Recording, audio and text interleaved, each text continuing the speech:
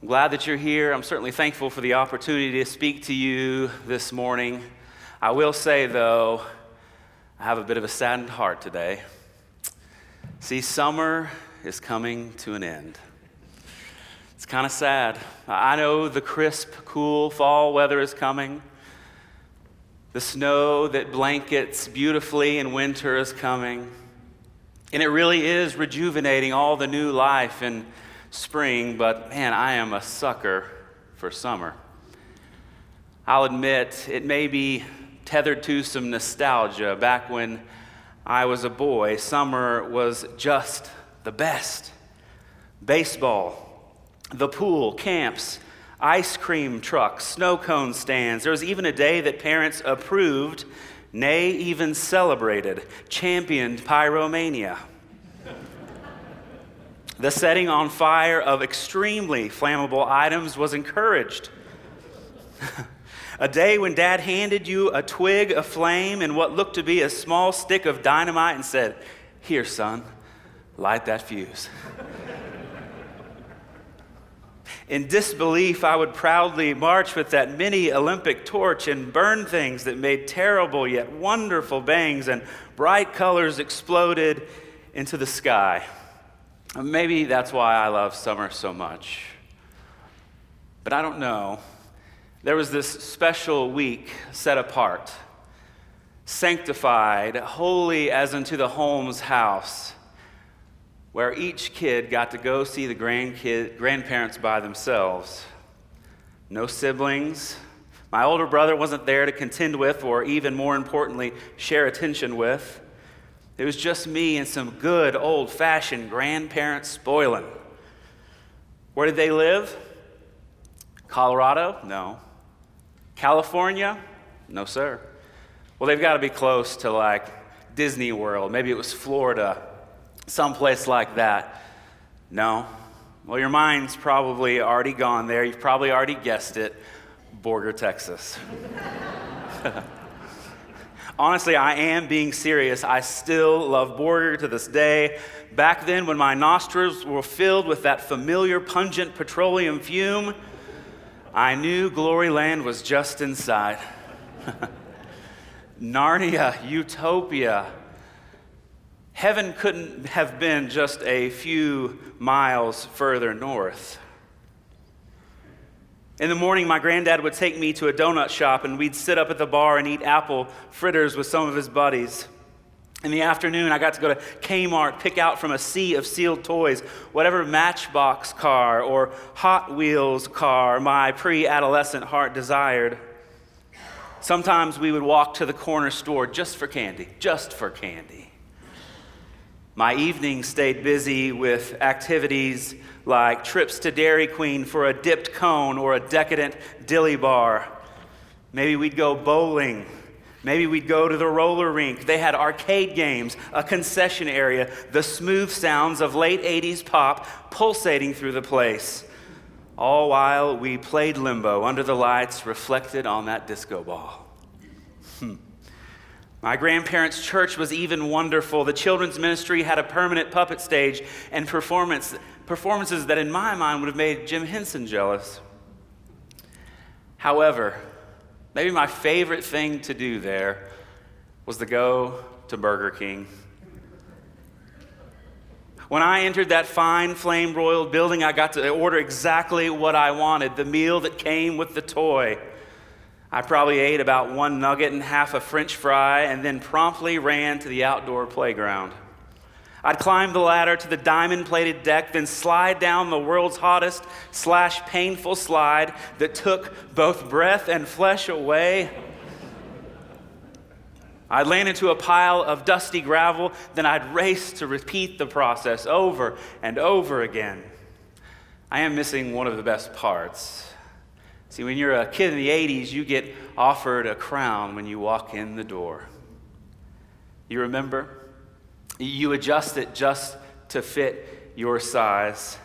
And slowly but surely over your visit, the sharp paper edges would systematically begin to cut your ears off. But it was just too fun and too cool to remove.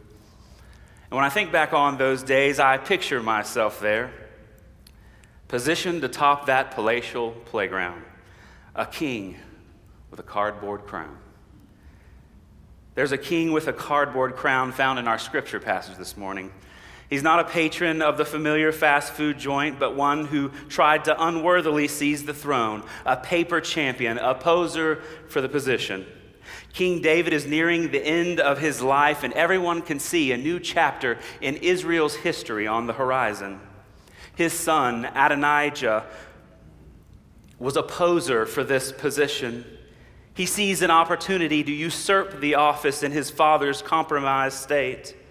Although Adonijah was part of the royal family, he enjoyed all that it entailed. He had blue blood traveling through his veins. It was never part of God's plan to have him sit on the throne. And in a rebellious series of actions, he attempts to elevate himself, and he only enjoys a brief moment of his made-up monarchy. See, cardboard crowns, they don't wear well. They were never intended to replace the real thing. They're toys, temporary, disposable. Adonijah was a cardboard king. Truth be told, anyone can make themselves a such said king. Adonijah's actions were dangerous, and in the end, they were disastrous. When we try to take the throne of the rightful king in our lives, it's dangerous, and it will prove to be disastrous. This morning, I want to give you a few key characteristics of a cardboard king.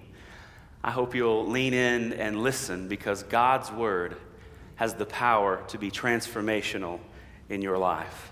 Will you look there in 1 Kings 1, verse 5 with me? 1 Kings 1, I'll read verse 5. And Adonijah, the son of Haggith, exalted himself, I will be king. So he prepared for himself chariots and horsemen with 50 men to run before him. I want you to consider 3 words this morning that are characteristics of a cardboard king. The first one is this: exalted. Exalted. A cardboard king exalts themselves. David was now unable to carry on the royal duties. Adonijah took advantage of this situation. He exalts himself as king of Israel, proclaims, I will be king. And then, borrowing a scheme from his brother Absalom, Adonijah fashioned for himself chariots, horses, and 50 men to run before him to herald him. It was kind of a dress for the job you want, not the one you have move. Fake it until you make it. Maybe if I exalt myself, have people announce me, and I look the part, I'll get the part. 1 Chronicles 28:5 says, of all my sons, for the Lord has given me many sons, he has chosen my son Solomon to sit on the throne of the kingdom of the Lord over Israel. Adonijah was never meant to be king. A telling trait of a cardboard king is this self-exalting, narcissistic tendency to habitually put oneself first. And this void of humility leaves a hole that captures a myriad of trouble. And the troubled tragedy of Adonijah's story is one of self-exaltation that proved him rebellious and resulted in his ultimate ruin. It'll ruin us too. A mother was preparing pancakes for her sons, Kevin 5 and Ryan 3. The boys began to argue, as boys do, over who would get the first pancake. Their mother saw this as an opportunity for a moral lesson. Now, if Jesus were sitting here, he would say, let my brother have the first pancake. I can wait. Kevin, after receiving his rebuke, returned and looked at his younger brother and said, okay, Ryan, you be Jesus. If we're honest, we didn't have to learn to exalt ourselves, did we? Myself included. We have this innate fleshly desire to be first, to have our desires met, to get our way. If the Borger Roller Rink 80s tunes taught me anything, it was that at least in some respect, indeed, everybody wants to rule the world. Presbyterian minister Dr. Craig Barn tells a story about a conversation he had with a man who had been dating a woman for a while, and she was wondering if they would ever marry. He says, he told me he didn't know if he could marry her because he said, "I don't know if she makes me happy." I asked him why not, which was a mistake. He went on, explaining all the reasons why she didn't make him happy. Finally, I interrupted and said, "What kind of wife would make you happy?" The more he described what he was looking for in a wife, the more convinced I became that what he really needed was not a wife. He needed a goldfish. The pretty kind with the long tail that floats around, or maybe a golden retriever. Although a dog will make demands on you emotionally. A goldfish, though, just sits there, looks pretty, doesn't ask you to communicate, doesn't ask how your day was or expect you to listen how its day was. He said the last thing he needed was a wife because his whole understanding of why the world existed was to meet his needs. The world doesn't exist to meet our needs. We, in fact, exist to live for not our own pleasure, wants, and desires, but to serve the rightful King and exalt him in everything. Whether we eat or drink or whatever we do is to be to the glory of the one true King. When we self-exalt, whether knowingly or unknowingly, we lower the level of those around us we're called to love, and worse still, we rob the rightful King of the glory he should be given. And like Adonijah, you and I were never meant to be king. Rabbi, Jesus' words in the gospel should ring in our ears when we read this passage in 1 Kings. Listen to Luke 14:11, "For everyone who exalts himself will be humbled, and he who humbles himself will be exalted." It's a dangerous climb on a loose ladder when we exalt ourselves so high, and furthermore, as a result, the fall can be quite far. Adonijah would suffer disaster. When we make ourselves the Lord of our lives, we too can expect no other result. Exalted. The first characteristic of a cardboard king. Here's the second, entitled. Entitled. Would you look at verse 6 there in the passage with me? His father had never crossed him at any time by saying, "Why have you done so?" He was also a handsome man, and he was born after Absalom. Entitled. A cardboard king feels entitled. Adonijah was the fourth and now seemingly the oldest surviving son of David.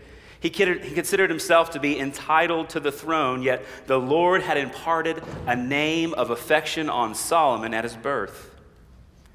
Now, if you think only TNT knows drama, you haven't read about David's family. David's family was a domestic disaster. David's firstborn Amnon had been slain in a plot instigated by his younger brother. Absalom, the third son of David, also challenged his throne, but was eventually slain by David's general. On the second son, Chileab, not much is known. It's expected that he died very young, and I'm leaving out a lot of details, and the worst details. We just don't have the time or honestly the emotional capital this morning to deal with it, but just know and remember it was a big old mess. David did a lot right, and Scripture tells us he did a lot right. He was an incredible leader and king, but the Bible exposes his flaws. It exposes ours too. David really struggled as a parent. This passage says of David in reference to Adonijah, he never even asked him, "Why are you doing that?" Adonijah, why are you acting this way? Why are you doing this? It means he never corrected his son. The result was a child with no barriers, guardrails, no limits that became an adult that still acted like a child. Just as a child that sees something someone has and thinks and explains, mine, when they see it. Adonijah sees a soon empty throne and says, mine. I read a quote from Eric Reed, pastor of the Journey Church in Lebanon, Tennessee, just this week when he stated, "In all my years of pastoring, I've learned this lesson. A person's spiritual maturity is not truly visible until they don't get their way. Then you see the person. Ouch. Philippians 2:3 says, "Do nothing from selfishness or empty conceit, but with humility of mind regard one another as more important than yourselves."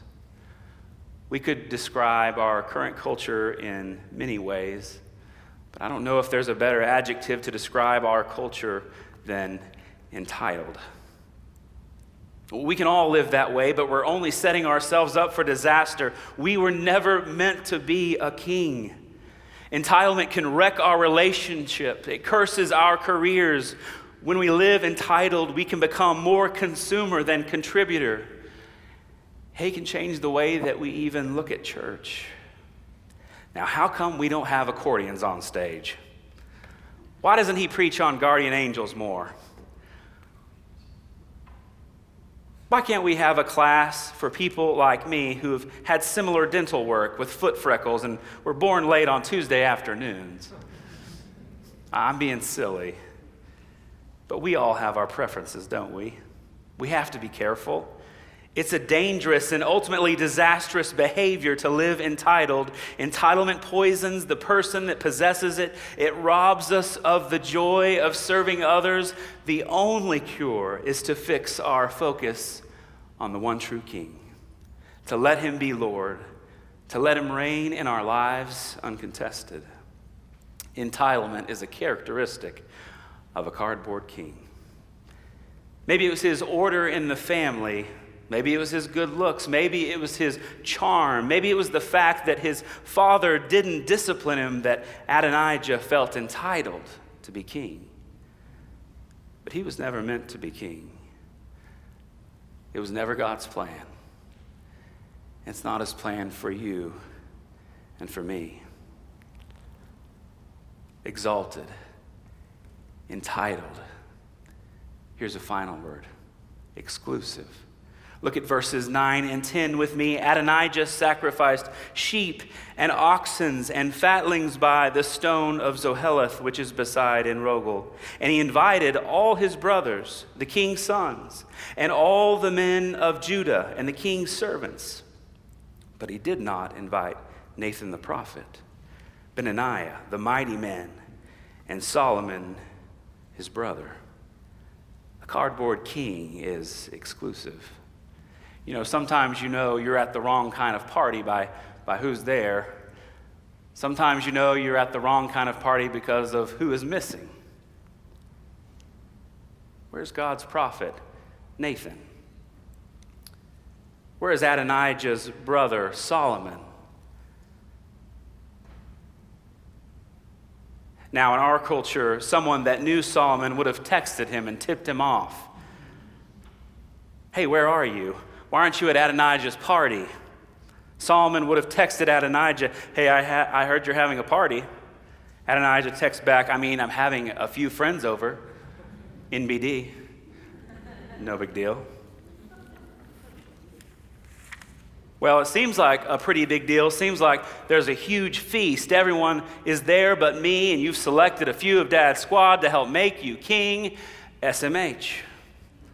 Mad face emoji, mad face emoji. Adonijah would text back immediately, I don't even know you right now. I sent you an Evite. Did you even check your spam folder? Shocked face emoji. Solomon would text back in all caps, wait, is that a crown on your avatar now? Shocked hyphen surprise cat emoji. I knew it. This isn't over. And it would be that gif with the angry girl and the hairbrush. But no matter what, there is no time where an exclusion like this would have worked. Where there wouldn't be complete disaster. Where it would end well, excluding, betraying father and brother, seeking to elevate himself as king. But he didn't exclude his family.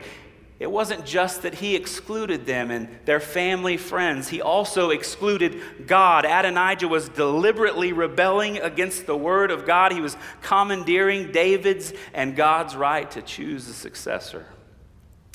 When our lives revolve around our reign, we become exclusive.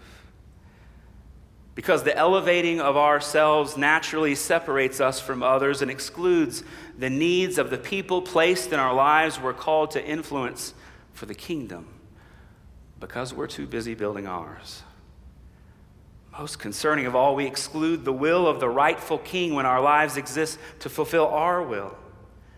Tim Keller, pastor of Redeemer Presbyterian, New York City, also a well-known author, said just this week, "We don't want a king. We want a consultant in the person of Jesus to advise us as we order our lives." We don't want a king. We want a consultant in the person of Jesus to advise us as we order our lives. See, there is nothing and there is no one worthy of the throne of your life but King Jesus.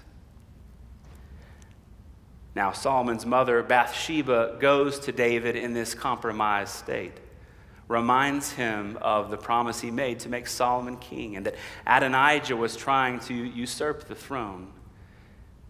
Nathan, God's prophet, also goes before him, corroborates this story, and before too long, Solomon is being anointed as king. People celebrated so much, the Bible says, the earth began to shake at the noise, so much so that Adonijah and his guests, they hear it. They hear this other celebration happening. Eventually, someone else comes in and tells them what has happened, all the racket that they had been hearing, and that Solomon was now king.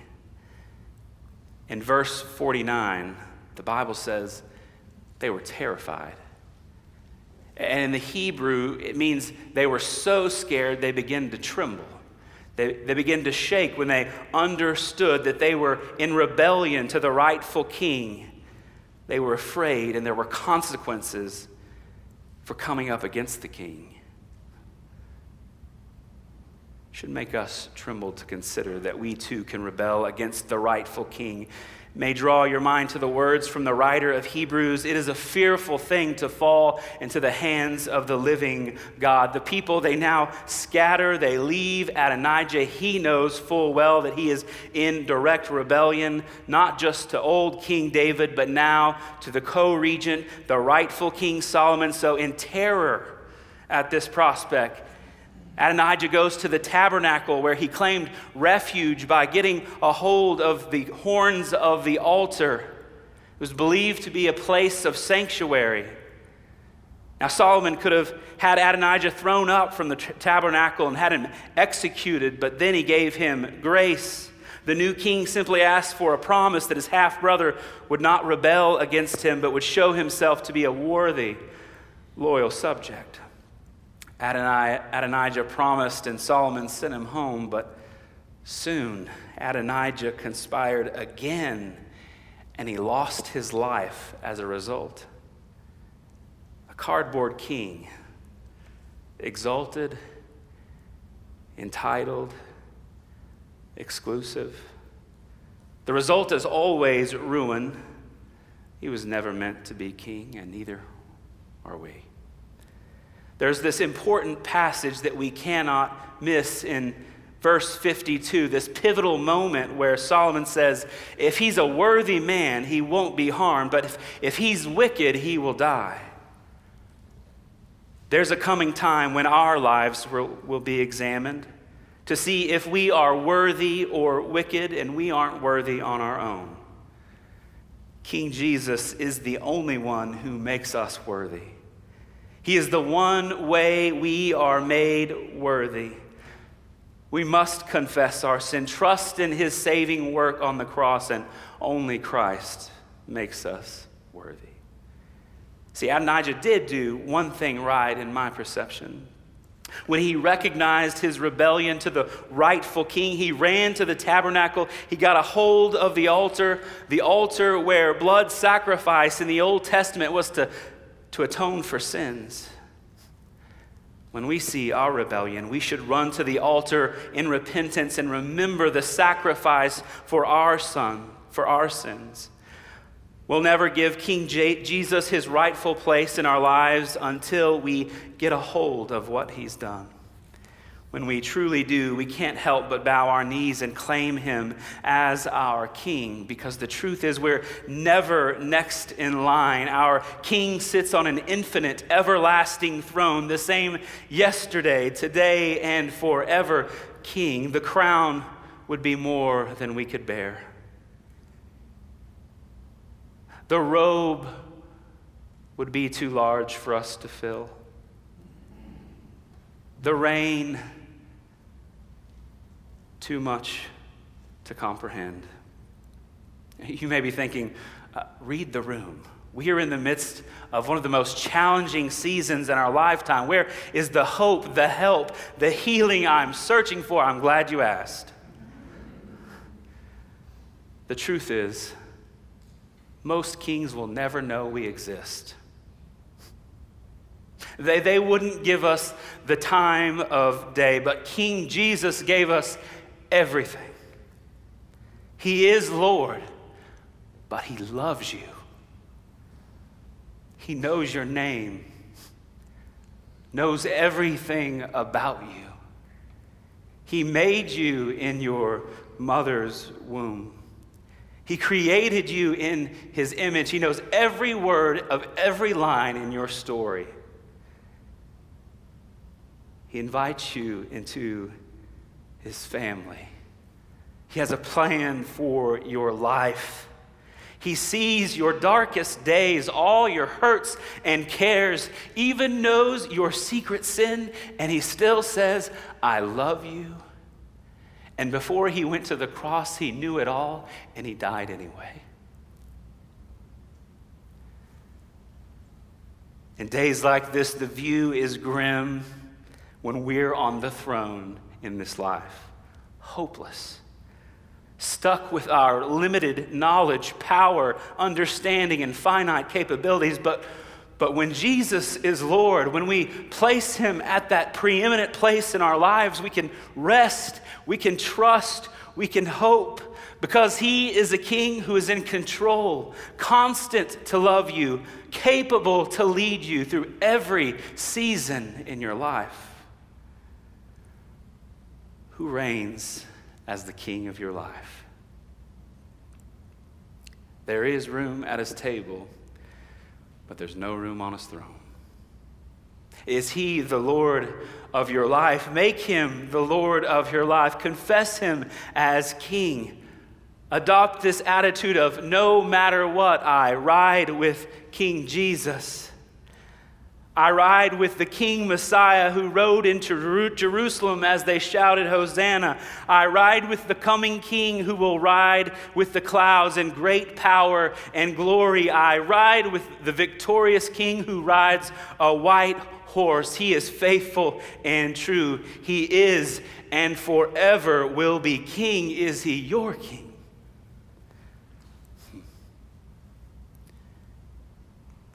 Are you willing to choose this day and every day forward to let King Jesus have his rightful place on the throne? Will you enjoy being a part of his royal family, to join in building his eternal, victorious kingdom here? Or are you content, perched in a paper palace, just a king with a cardboard crown? Pray with me. Jesus, we confess you as King this morning. Every person here, every one of us, God, we can put ourselves before you. We can begin to put our lives before your reign. We can put ourselves on the throne of our lives. God, we see in the story of Adonijah, it was ultimately his ruin. God, it won't turn out any other way in our lives if we make ourselves king. if it's only about us, if you are not on the throne of our life. God, help us to put you there and leave you there and live for you, King Jesus. We ask and we pray these things in his matchless name. Amen.